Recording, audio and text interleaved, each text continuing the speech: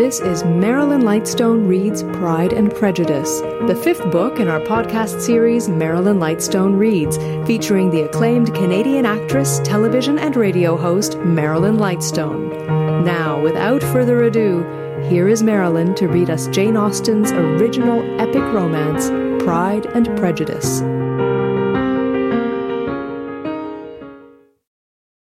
Chapter 59.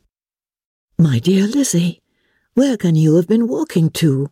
was a question which Elizabeth received from Jane as soon as she entered their room, and from all the others when they sat down to table.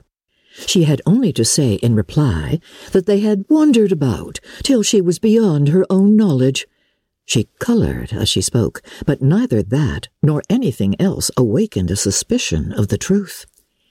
The evening passed quietly, unmarked by anything extraordinary. The acknowledged lovers talked and laughed. The unacknowledged were silent. Darcy was not of a disposition in which happiness overflows in mirth, and Elizabeth, agitated and confused, rather knew that she was happy than felt herself to be so, for besides the immediate embarrassment, there were other evils before her. She anticipated what would be felt in the family when her situation became known. She was aware that no one liked him but Jane, and even feared that with the others it was a dislike which not all his fortune and consequence might do away. At night she opened her heart to Jane. Though suspicion was very far from Miss Bennet's general habits, she was absolutely incredulous here. "You are joking, Lizzie. This cannot be. Engaged to Mr. Darcy? Oh, no. You shall not deceive me. I know it to be impossible. Oh, this is a wretched beginning indeed. My sole dependence was on you, and I am sure nobody else will believe me if you do not. Yet, indeed, I am in earnest. I speak nothing but the truth. He still loves me, and we are engaged." Jane looked at her doubtingly. "Oh, Lizzie, it cannot be. I know how much you dislike him. You know nothing of the matter. That is all to be forgot. Perhaps I did not always love him so well as I do now, but in such cases as these, a good memory is unpardonable. This is the last time I shall ever remember it myself." Miss Bennet still looked all amazement. Elizabeth again, and more seriously, assured her of its truth. "Good heaven, can it really be so? Yet, no, I must believe you," cried Jane. "My dear Lizzie, I do congratulate you, but are you certain? Forgive the question. Are you quite certain that you can be happy with him?" "Oh, there can be no doubt of that. It is settled between us already that we are to be the happiest couple in the world. But are you pleased, Jane? Shall you like to have such a brother?" "Oh, very, very much. Nothing could give either Bingley or myself more delight. But we considered it. We talked of it as impossible. And do you really love him quite well enough? Oh, Lizzie, do anything rather than marry without affection. Are you quite sure that you feel what you ought to do? Oh, yes, you will only think I feel more than I ought to do when I tell you all." "What do you mean?" "Why, I must confess that I love him better than I do Bingley. I'm afraid you will be angry. Oh, my dearest sister, now be serious. I want to talk very seriously. Let me know everything that I am to know, without delay. Will you tell me how long you have loved him? It has been coming on so gradually that I hardly know when it began, but I believe I must date it from my first seeing his beautiful grounds at Pemberley." Another entreaty that she would be serious, however, produced the desired effect, and she soon satisfied Jane by her solemn assurances of attachment. When convinced on that article, Miss Bennet had nothing further to wish. "Now I am quite happy," said she, "for you will be as happy as myself. I always had a value for him. Now I am quite happy," said she, "for you will be as happy as myself. I always had a value for him, were it nothing but his love of you. I must always have esteemed him. But now, as Bingley's friend and your husband, there can be only Bingley and yourself more dear to me. But, Lizzie, you have been very sly, very reserved with me. How little did you tell me of what passed at Pemberley and Lambton? I owe all that I know of it to another, not to you." Elizabeth told her the motives of her secrecy. She had been unwilling to mention Bingley, and the unsettled state of her own feelings had made her equally avoid the name of his friend. But now she would no longer conceal from her his share in Lydia's marriage. All was acknowledged, and half the night spent in conversation. "Good gracious!" cried Mrs. Bennet, as she stood at a window the next morning, "if that disagreeable Mr. Darcy is not coming here again with our dear Bingley! What can he mean by being so tiresome as to be always coming here? I had no notion but he would go a-shooting or something or other, and not disturb us with his company. What shall we do with him? Lizzie, you must walk out with him again, that he may not be in Bingley's way." Elizabeth could hardly help laughing at so convenient a proposal, yet was really vexed that her mother should be always giving him such an epithet. As soon as they entered, Bingley looked at her so expressively and shook hands with such warmth as left no doubt of his good information, and he soon afterward said aloud, "Mrs. Bennet, have you no more lanes hereabout in which Lizzie may lose her way again to-day?" "I advise Mr. Darcy and Lizzie and Kitty," said Mrs. Bennet, "to walk to Oakham Mount this morning. It is a nice long walk, and Mr. Darcy has never seen the view."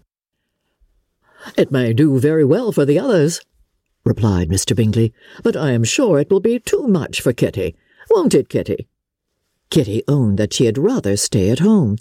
Darcy professed a great curiosity to see the view from the Mount, and Elizabeth silently consented.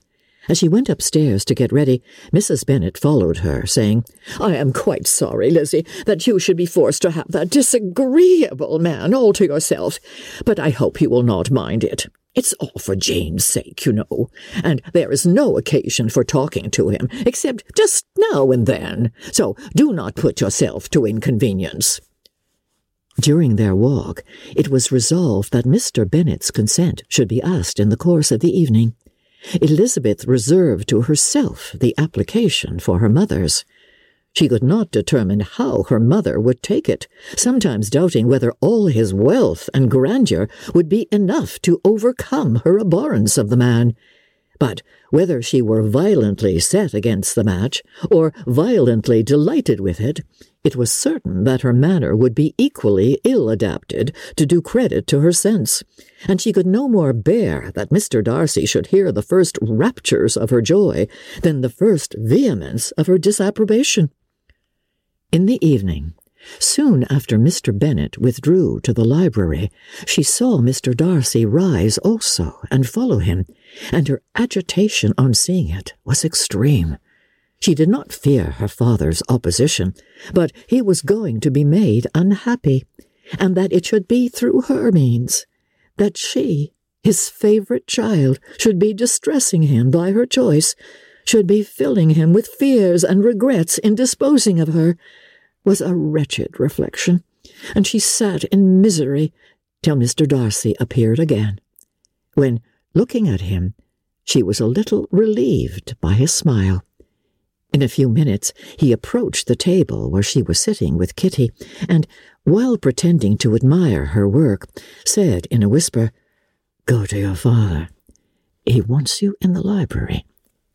She was gone directly. Her father was walking about the room, looking grave and anxious. "Lizzie," said he, "what are you doing? Are you out of your senses to be accepting this man? Have you not always hated him?" How earnestly did she then wish that her former opinions had been more reasonable, her expressions more moderate. It would have spared her from explanations and professions which it was exceedingly awkward to give. But they were now necessary, and she assured him, with some confusion, of her attachment to Mr. Darcy. "Or, in other words, you are determined to have him. He is rich, to be sure, and you may have more fine clothes and fine carriages than Jane. But will they make you happy?" Have you any other objection," said Elizabeth, "than your belief of my indifference?" "None at all. We all know him to be a proud, unpleasant sort of man, but this would be nothing if you really liked him." "Oh, I do like him," she replied, with tears in her eyes. "I love him. Indeed, he has no improper pride. He is perfectly amiable. You do not know what he really is. Then, pray, do not pain me by speaking of him in such terms." "Lizzie," said her father, "I have given him my consent. He is the kind of man, indeed, to whom I should never dare refuse anything which he condescended to ask. I now give it to you, if you are resolved on having him. But let me advise you to think better of it. I know your disposition, Lizzie. I know that you could be neither happy nor respectable unless you truly esteemed your husband, unless you looked up to him as a superior. Your lively talents would place you in the greatest danger in an unequal marriage. You could scarcely escape discredit and misery. My child, let me not have the grief of seeing you unable to respect your partner in life. You know not what you are about." Elizabeth, still more affected, was earnest and solemn in her reply, and at length, by repeated assurances that Mr. Darcy was really the object of her choice, by explaining the gradual change which her estimation of him had undergone, relating her absolute certainty that his affection was not the work of a day, but had stood the test of many months' suspense, and enumerating with energy all his good qualities, she did conquer her father's incredulity, and reconcile him to the match. "Well, my dear," said he, when she ceased speaking, "I have no more to say. If this be the case, he deserves you. I could not have parted with you, my Lizzie, to anyone less worthy." To complete the favourable impression, she then told him what Mr. Darcy had voluntarily done for Lydia. He heard her with astonishment. "This is an evening of wonders indeed. And so Darcy did everything, made up the match, gave the money, paid the fellow's debts, and got him his commission. So much the better. It will save me a world of trouble and economy. Had it been your uncle's doing, I must and would have paid him. But these violent young lovers carry everything their own way. I shall offer to pay him tomorrow. He will rant and storm about his love for you, and there will be an end of the matter." He then recollected her embarrassment a few days before on his reading Mr. Collins' letter, and after laughing at her some time, allowed her at last to go, saying, as she quitted the room, "If any young men come for Mary or Kitty, send them in, for I am quite at leisure." Elizabeth's mind was now relieved from a very heavy weight, and after half an hour's quiet reflection in her own room, she was able to join the others with tolerable composure. Everything was too recent for gaiety, but the evening passed tranquilly away. There was no longer anything material to be dreaded, and the comfort of ease and familiarity would come in time. When her mother went up to her dressing-room at night, she followed her, and made the important communication. Its effect was most extraordinary, for on first hearing it, Mrs. Bennet sat quite still and unable to utter a syllable.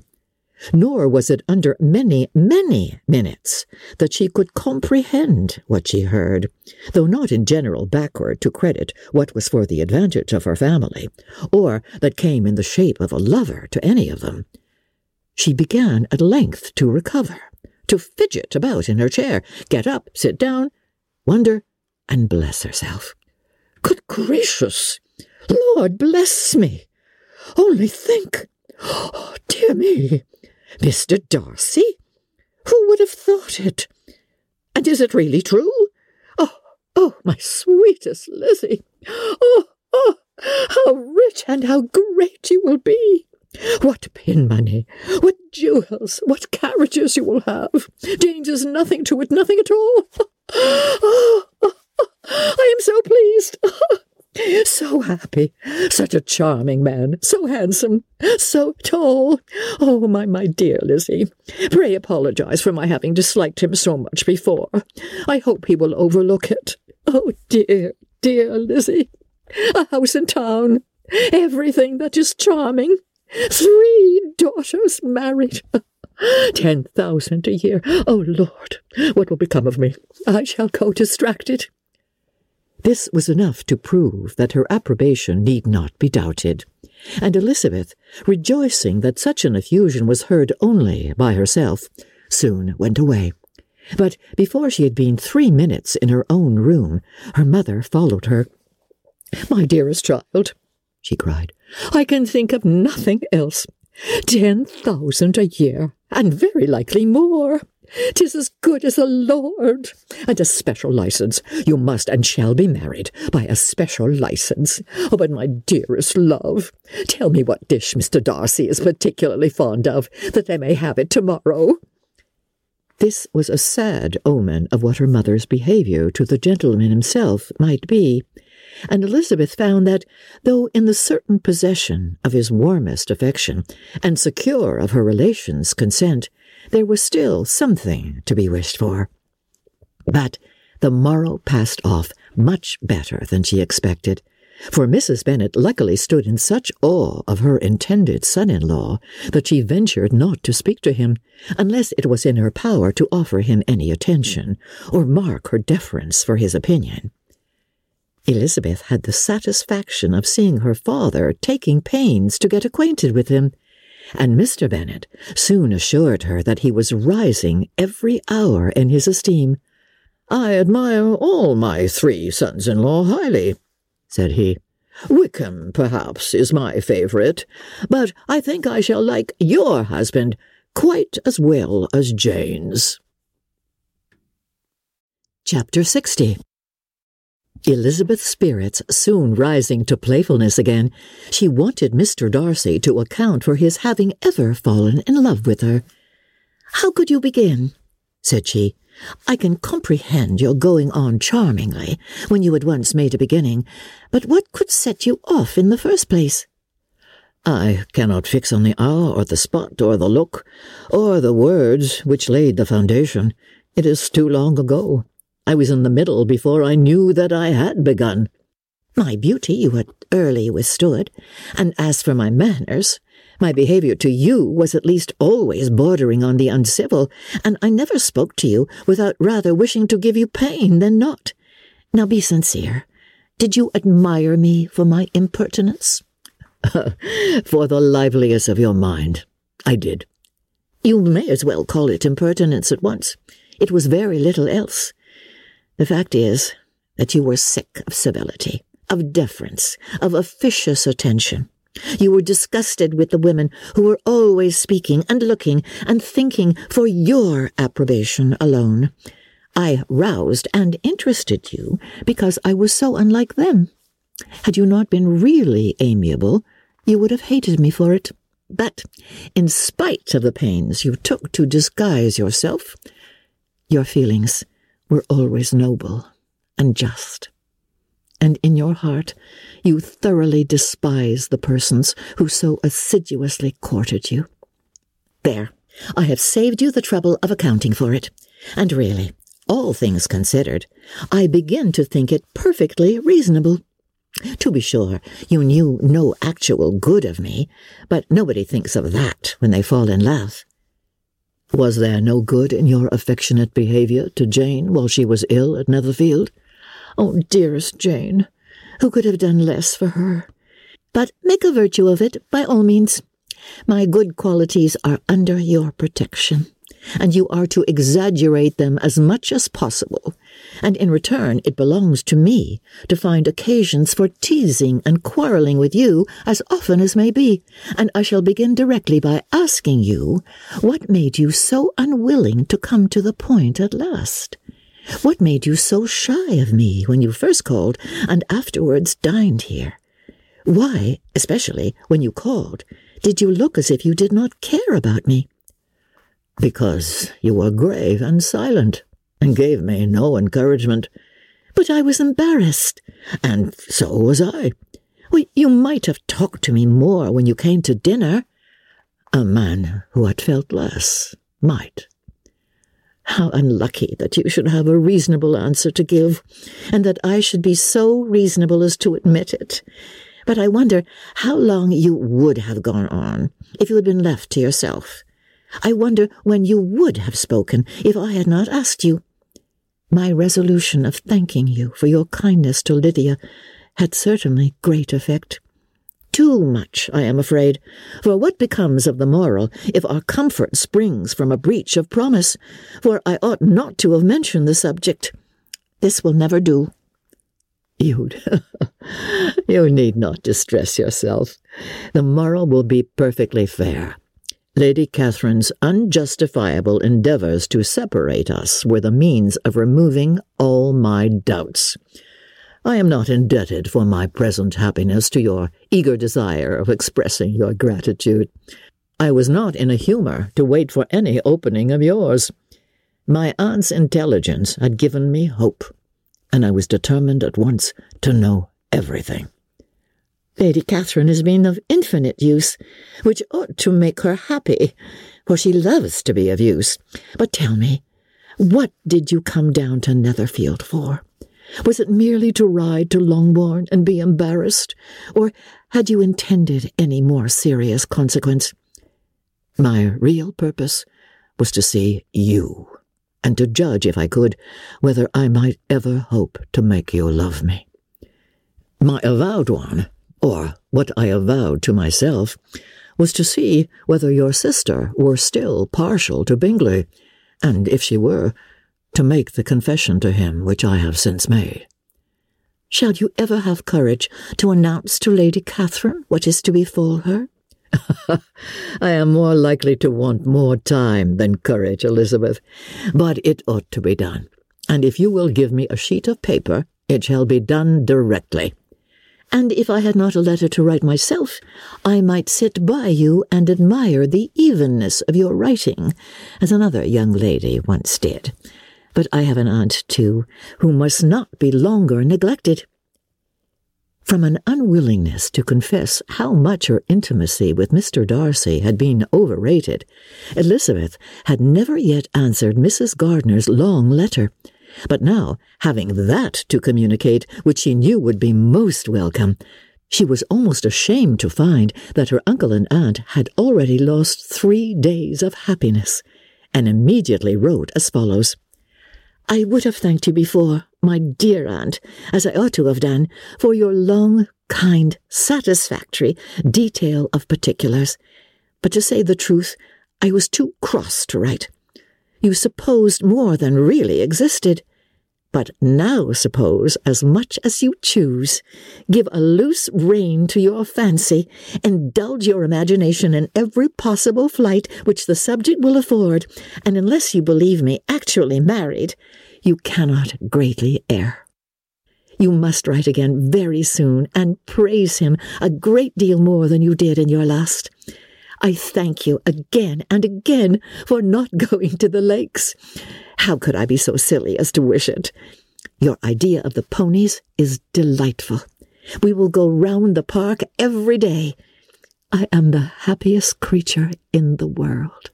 Perhaps other people have said so before, but not one with such justice. I am happier even than Jane. She only smiles. I laugh. Mr. Darcy sends you all the love in the world that he can spare for me. You are all to come to Pemberley at Christmas. Yours, etc. Mr. Darcy's letter to Lady Catherine was in a different style, and still different from either was what Mr. Bennet sent to Mr. Collins in reply to his last. "Dear Sir, I must trouble you once more for congratulations. Elizabeth will soon be the wife of Mr. Darcy. Console Lady Catherine as well as you can, but if I were you, I would stand by the nephew. He has more to give. Yours sincerely, etc." Miss Bingley's congratulations to her brother on his approaching marriage were all that was affectionate and insincere. She wrote even to Jane on the occasion to express her delight and repeat all her former professions of regard. Jane was not deceived, but she was affected, and though feeling no reliance on her, could not help writing her a much kinder answer than she knew was deserved. The joy which Miss Darcy expressed on receiving similar information was as sincere as her brother's in sending it. 4 sides of paper were insufficient to contain all her delight, and all her earnest desire of being loved by her sister. Before any answer could arrive from Mr. Collins, or any congratulations to Elizabeth from his wife, the Longbourn family heard that the Collinses were come themselves to Lucas Lodge. The reason of this sudden removal was soon evident. Lady Catherine had been rendered so exceedingly angry by the contents of her nephew's letter that Charlotte, really rejoicing in the match, was anxious to get away till the storm was blown over. At such a moment, the arrival of her friend was a sincere pleasure to Elizabeth, though in the course of their meetings she must sometimes think the pleasure dearly bought when she saw Mr. Darcy exposed to all the parading and obsequious civility of her husband. He bore it, however, with admirable calmness. He could even listen to Sir William Lucas when he complimented him on carrying away the brightest jewel of the country, and expressed his hopes of their all meeting frequently at St. James, with very decent composure. If he did shrug his shoulders, it was not till Sir William was out of sight. Mrs. Phillips's vulgarity was another, and perhaps a greater, tax on his forbearance, and though Mrs. Phillips, as well as her sister, stood in too much awe of him to speak with the familiarity which Bingley's good humour encouraged, yet whenever she did speak, she must be vulgar. Nor was her respect for him, though it made her more quiet, at all likely to make her more elegant. Elizabeth did all she could to shield him from the frequent notice of either, and was ever anxious to keep him to herself and to those of her family with whom he might converse without mortification. And though the uncomfortable feelings arising from all this took from the season of courtship much of its pleasure, it added to the hope of the future, and she looked forward with delight to the time when they should be removed from society so little pleasing to either, to all the comfort and elegance of their family party at Pemberley. Chapter 61. Happy for all her maternal feelings was the day on which Mrs. Bennet got rid of her 2 most deserving daughters. With what delighted pride she afterwards visited Mrs. Bingley, and talked of Mrs. Darcy, may be guessed. I wish I could say, for the sake of her family, that the accomplishment of her earnest desire in the establishment of so many of her children produced so happy an effect as to make her a sensible, amiable, well-informed woman for the rest of her life, though perhaps it was lucky for her husband, who might not have relished domestic felicity in so unusual a form, that she still was occasionally nervous, and invariably silly. Mr. Bennet missed his second daughter exceedingly. His affection for her drew him oftener from home than anything else could do. He delighted in going to Pemberley, especially when he was least expected. Mr. Bingley and Jane remained at Netherfield only a 12-month. So near a vicinity to her mother and Meryton relations was not desirable even to his easy temper or her affectionate heart. The darling wish of his sisters was then gratified. He bought an estate in a neighbouring county to Derbyshire, and Jane and Elizabeth, in addition to every other source of happiness, were within 30 miles of each other. Kitty, to her very material advantage, spent the chief of her time with her 2 elder sisters. In society so superior to what she had generally known, her improvement was great. She was not of so ungovernable a temper as Lydia, and removed from the influence of Lydia's example, she became, by proper attention and management, less irritable, less ignorant, and less insipid. From the further disadvantage of Lydia's society, she was, of course, carefully kept, and though Mrs. Wickham frequently invited her to come and stay with her, with the promise of balls and young men, her father would never consent to her going. Mary was the only daughter who remained at home, and she was necessarily drawn from the pursuit of accomplishments by Mrs. Bennet's being quite unable to sit alone. Mary was obliged to mix more with the world. But she could still moralize over every morning visit, and as she was no longer mortified by comparisons between her sister's beauty and her own, it was suspected by her father that she submitted to the change without much reluctance. As for Wickham and Lydia, their characters suffered no revolution from the marriage of her sisters. He bore with philosophy the conviction that Elizabeth must now become acquainted with whatever of his ingratitude and falsehood had before been unknown to her, and in spite of everything, was not wholly without hope that Darcy might yet be prevailed on to make his fortune. The congratulatory letter which Elizabeth received from Lydia on her marriage explained to her that, by his wife at least, if not by himself, such a hope was cherished. The letter was to this effect. My dear Lizzie, I wish you joy. If you love Mr. Darcy half as well as I do, my dear Wickham, you must be very happy. It is a great comfort to have you so rich, and when you have nothing else to do, I hope you will think of us. I am sure Wickham would like a place at court very much, and I do not think we shall have quite enough money to live upon without some help. Any place would do, of about 300 or 400 a year, but, however, do not speak to Mr. Darcy about it, if you had rather not. Yours, etc. As it happened that Elizabeth had much rather not, she endeavoured in her answer to put an end to every entreaty and expectation of the kind. Such relief, however, as it was in her power to afford, by the practice of what might be called economy in her own private expenses, she frequently sent them. It had always been evident to her that such an income as theirs, under the direction of 2 persons so extravagant in their wants and heedless of the future, must be very insufficient to their support, and whenever they changed their quarters, either Jane or herself were sure of being applied to for some little assistance towards discharging their bills. Their manner of living, even when the restoration of peace dismissed them to a home, was unsettled in the extreme. They were always moving from place to place in quest of a cheap situation, and always spending more than they ought. His affection for her soon sunk into indifference. Hers lasted a little longer, and, in spite of her youth and her manners, she retained all the claims to reputation which her marriage had given her.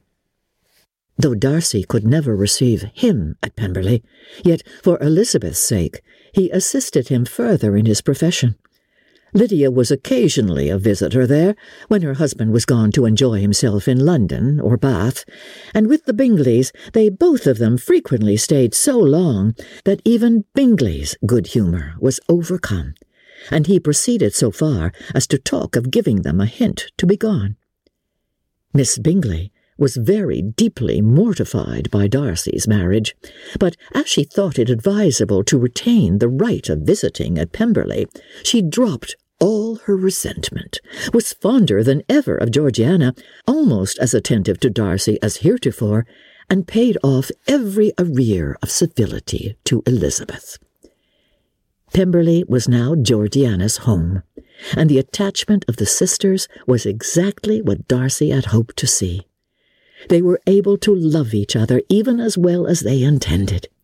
Georgiana had the highest opinion in the world of Elizabeth, though at first she often listened with an astonishment bordering on alarm at her lively, sportive manner of talking to her brother.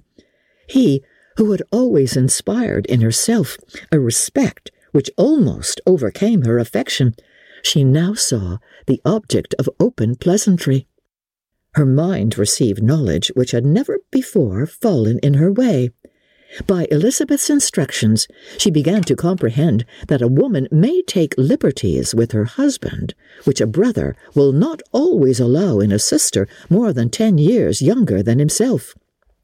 Lady Catherine was extremely indignant on the marriage of her nephew, and as she gave way to all the genuine frankness of her character in her reply to the letter which announced its arrangement, she sent him language so very abusive, especially of Elizabeth, that for some time all intercourse was at an end. But, at length, by Elizabeth's persuasion, he was prevailed on to overlook the offence and seek a reconciliation, and after a little further resistance on the part of his aunt, her resentment gave way, either to her affection for him or her curiosity to see how his wife conducted herself, and she condescended to wait on them at Pemberley, in spite of that pollution which its woods had received, not merely from the presence of such a mistress, but the visits of her uncle and aunt from the city. With the Gardiners, they were always on the most intimate terms. Darcy, as well as Elizabeth, really loved them, and they were both ever sensible of the warmest gratitude towards the persons who, by bringing her into Derbyshire, had been the means of uniting them. Thanks for listening to this episode of Marilyn Lightstone Reads Pride and Prejudice. This episode was produced by Justin Eacock, executive producer Moses Neimer. This is our 5th book in our Marilyn Lightstone Reads podcast. We invite you to go back and listen to Marilyn read The Age of Innocence, Anne of Green Gables, Jane Eyre, and A Christmas Carol. Also, you can help support this podcast by recommending it to your friends and leaving a 5-star review in either iTunes or Google. And while you're there, look for a variety of other quality podcasts proudly presented by the Zoomer Podcast Network.